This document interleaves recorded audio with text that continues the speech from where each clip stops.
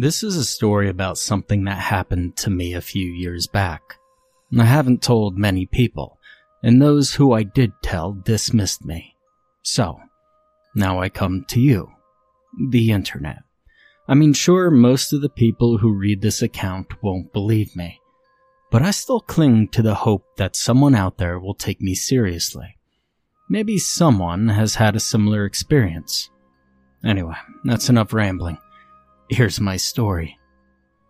I grew up in a small town in Restigouche County, New Brunswick. For those of you who don't know, the area is a cool mountainous region of Canada known for its beautiful forests and rivers, and it lives up to its reputation for natural beauty. The rolling hills, golden shores, and lush woods make it a pleasure to explore in the summer.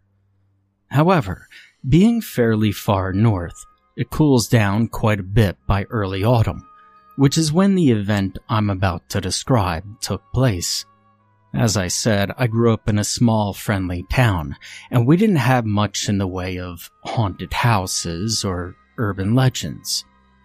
But one town over, a few miles down the road, there was an old Victorian-era mansion that was said to be haunted by the spirit of a woman. I'd always heard the story growing up, but by the time I was about 12, I'd stopped believing in ghosts and other such nonsense. But I'm getting ahead of myself. I should explain the legend as it was told in our area.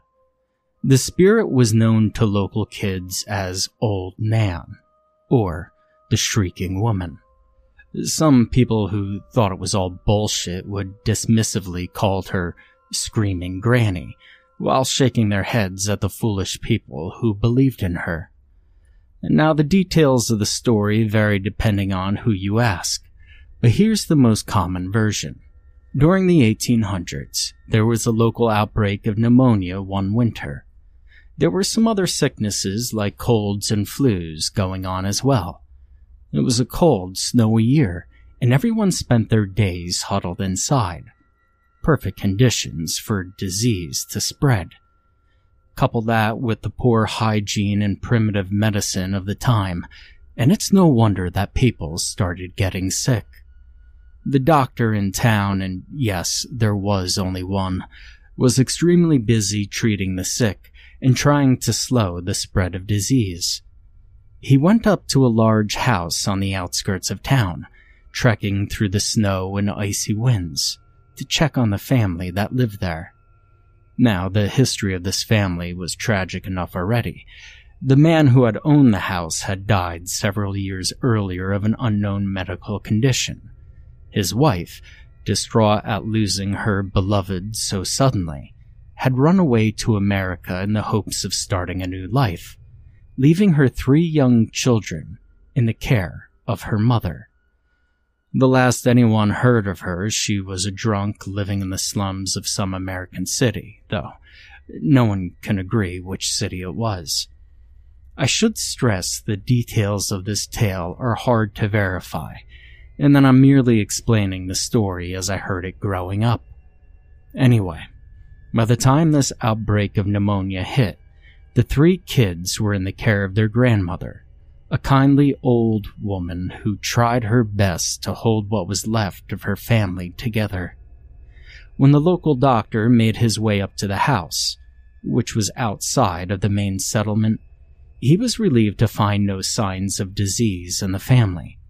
He explained that due to the high rates of sickness in town, and the difficulty of journeying to their outlying house in such inclement weather, he wouldn't be back for at least a week. He was satisfied that the inhabitants of the house were healthy, and as long as they stayed home, they couldn't contract any disease. Of course, the doctor had neglected to consider that he might have carried the pathogens from his patients in town up to this family. This turns out to be the case, for even though the doctor had not fallen ill himself, he must have been carrying some sort of bacteria or virus when he visited the family on that cold, bleak day. He spent the next week or so working almost without rest to treat the ill and dying in the town, and during that week, it snowed every day. It was one of the harshest winters on record. But the doctor kept his word, and as soon as he could, he made his way back up to the old house outside of town where the grandmother and 3 children lived. Apparently, it took him 4 hours just to walk through the snow that lay thick upon the road, though at least the blizzard had finally stopped. When the doctor arrived, he knocked on the door. He received no response, and so he knocked again, calling out to the old woman. Again, there was no answer, and so he let himself in.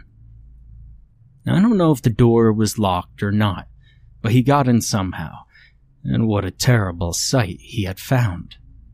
He first walked through the kitchen, seeing utensils and old food strewn about haphazardly. The furniture was in disarray, and now, very concerned, he made his way into the dining room and gasped in horror. There, in her favorite rocker, sat the kindly old grandmother, but she was a hideous mockery of her former self, covered in blisters and cysts, with her skin a pale gray color. Her eyes were bulged and glassy, and her nostrils were flared. But perhaps the most disturbing, however, was her mouth. Her lower jaw hung open at an impossible angle. Her few remaining teeth, yellowed and worn with age, jutted out of her now bluish and shriveled gums at odd angles. The doctor felt her hand. She was frozen. She had obviously become very ill and passed away, and with no one to tend the fire, the house had become frigid, freezing her disease-riddled corpse. The doctor got up and ran up the stairs screaming for the children. He burst into the nursery to find 2 bluish, unmoving forms. He began to weep as he tried hopelessly to resuscitate one of the children, but was surprised and relieved to find that he actually began to stir. The child was frostbitten and ill, but still clinging to life. Her sister was less fortunate. She had frozen almost as solidly as her grandmother. The 3rd child was missing. It's presumed that he tried to go for help in the blizzard and froze to death on the way, though since a body was never recovered, no one could ever be sure. The surviving child was delirious and could not remember where his brother had gone. And this one fortunate boy was nursed back to health, and eventually he was adopted by the doctor, who felt immense guilt at having carried the fatal disease to the small family. That old house was never lived in again. Anyway, that's the story as it was told to me in my childhood, and it persists to this day.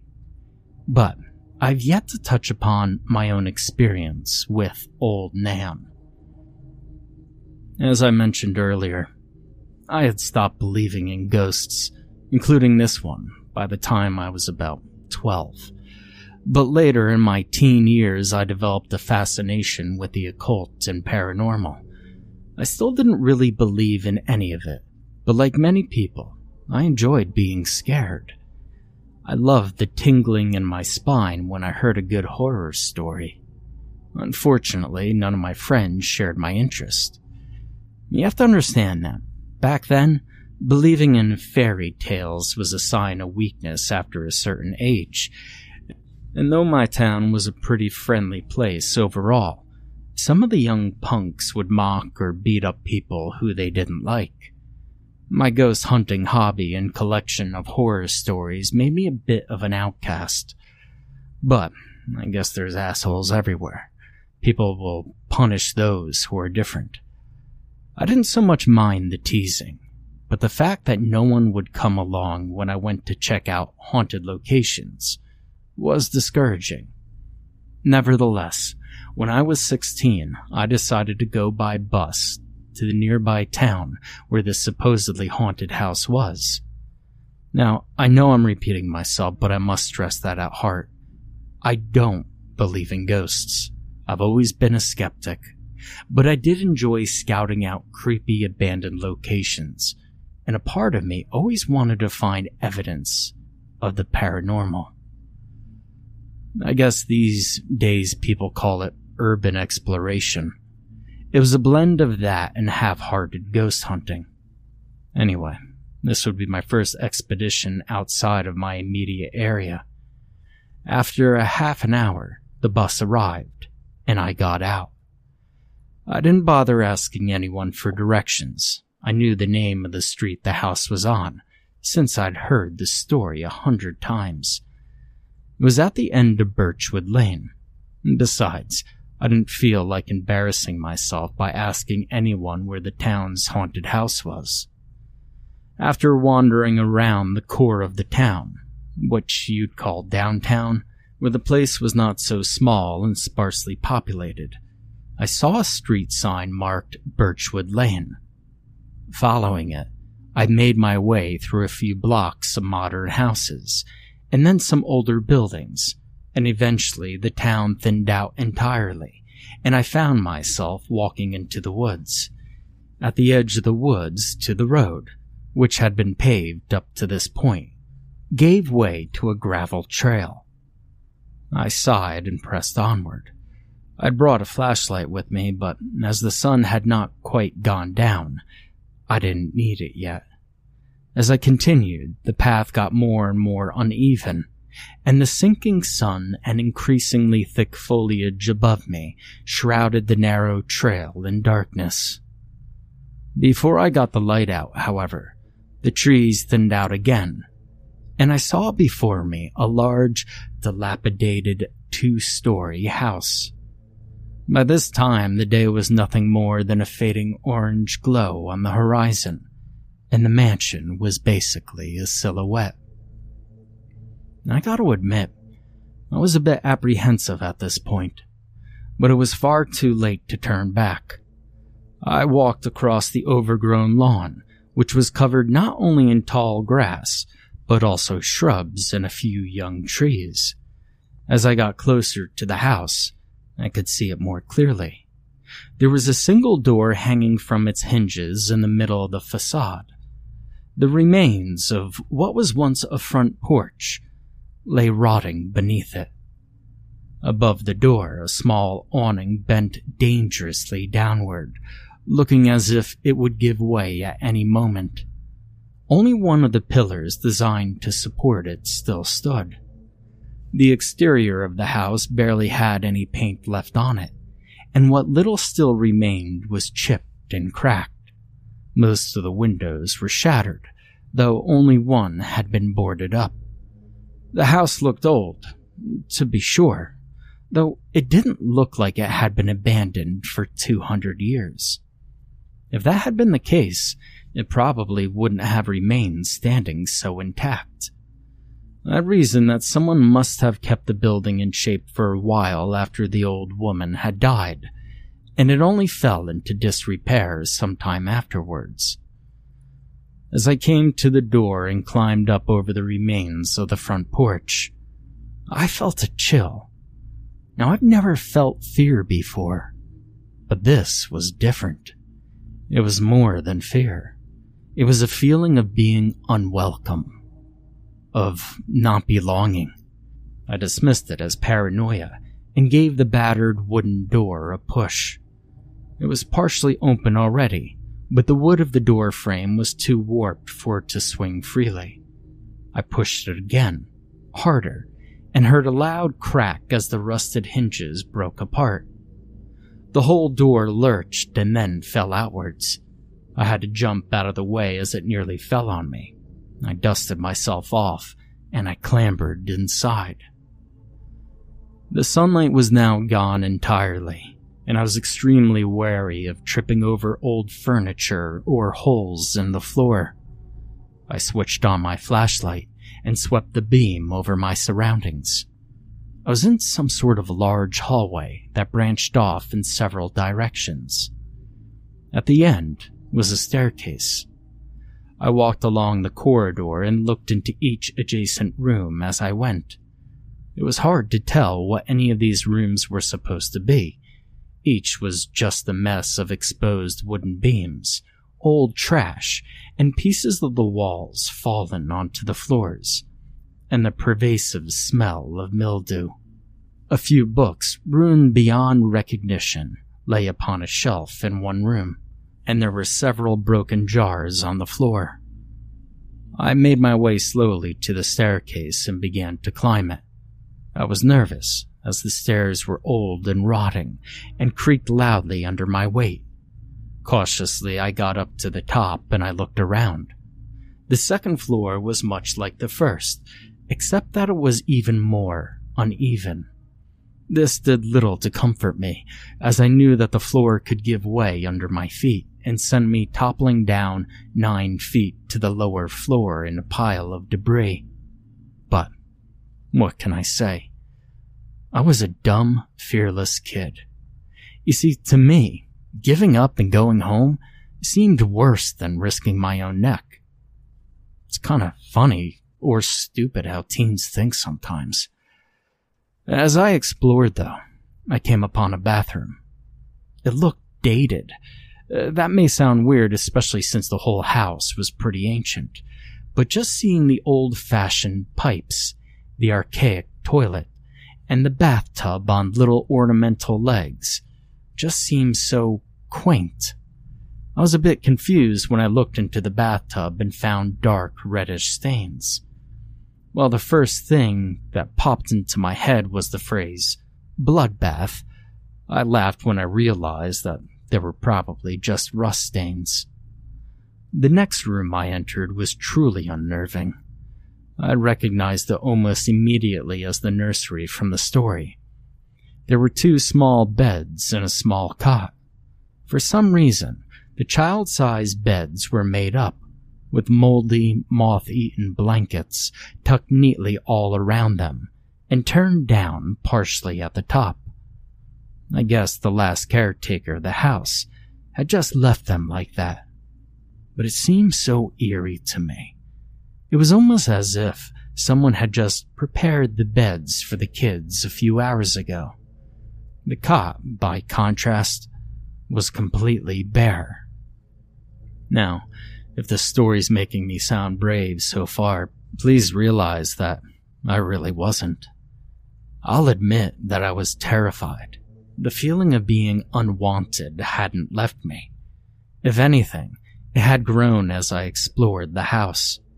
As I got further from the door, my heart began to pound harder and harder. But as I said, I was determined not to chicken out and leave. I steadied myself and fought the urge to run. And in hindsight, I probably shouldn't have. There wasn't much more of interest upstairs, as the other bedrooms were pretty much empty. The furniture had mostly been removed long ago, and I spent about another 20 minutes upstairs before heading back to the creaking old staircase and carefully making my way back down. I realized that I hadn't yet seen all the rooms on the ground floor, as I had been eager to look for the nursery upstairs. I really felt like I needed to leave, though, but that stubborn part of my mind stopped me. I made my way through a few small, nondescript chambers without finding much, but then, in one of the few last unexplored rooms, I saw her. Look, this is still hard for me to think about, much less type out. But the memory is so vivid. I've spent the past 6 years trying to forget what I saw that night, and now I'm recalling it, and the image hasn't faded at all from my mind. I came around a corner into a new room, and as my flashlight beam swept across the wall, I saw her face. The dead grandmother's face. I swear to you, it was only there for a split second, but it was so clear. I know I didn't imagine it. Her skin was molted gray, blackened in some patches. Wrinkles and cracks covered every inch of exposed flesh. Her eyes bulged out, but they were pure white, as if covered in a thin film. Her lower jaw hung slack, but not in a way I'd ever seen before. It was as if her jaw was dislocated or outright broken. A few small, jagged teeth sat around her gaping maw, and a swollen tongue was visible between them. Her white hair clung to her scalp in patches, matted and stained, and she wore an expression that I can only describe as desperation, almost as if she was pleading for someone or something to save her from her awful fate. I really only got a good look at her face, but I also glimpsed her upper body, and while I can't really be sure, I think she was clutching something in her wizened hands. A bundle. It was about the size of a small child. As soon as I saw her, I screamed. I screamed louder than I ever had before, or since, come to think of it. You know that feeling of pure, absolute, all-encompassing terror? Fear so powerful that it numbs you, while at the same time making you hyper-aware of everything around you? Some of you will know what I'm talking about. I dropped my flashlight, and I ran. I ran through the house, now completely dark without my light. I tripped and hit a couple of door frames, but remarkably, I seemed to remember the way out, even in my state of total panic. Because I was outside in about 10 seconds. I just kept on running, now with the moonlight to aid me. I'm not exactly sure when I stopped screaming, but by the time I saw the outskirts of the town a little later, I was merely sobbing. I ran to the first house that had lights on and pounded on the door. A bewildered man opened the door, and I ran inside, nearly collapsing on the ground from exhaustion after running so far. My mad dash for town had left me with more than a few scratches and bruises, and when I calmed down enough to speak, I told the man I needed to use his phone. He still didn't really know what was going on, but he led me to the telephone in his kitchen. I'll skip the details. I got a ride home with my father, and despite his repeated questions, it took me weeks to tell him what had happened. He was pretty upset that I had broken into an abandoned house, and to this day, he still doesn't believe that I saw old Nan. Whatever, I wouldn't have believed it either. Now, it was months before I could get a full night's sleep again. And even today I have nightmares about that dead, pitiful face staring out of the darkness at me. And though she made no sound when I saw her that first night, in my dreams, she screams and wails. They say that memories of important or traumatic events are far more vivid than memories of mundane events. I guess that's true. I'll remember that face until the day I die. Now, I don't blame you if you don't believe me, but I'm not the only one who's seen her. There's a handful of other unlucky people who have gone into her house at night. And I've heard a rumor that someone even snapped a picture, which is online somewhere. I don't know about that since I never searched for it, 'cause I never want to see old Nan again.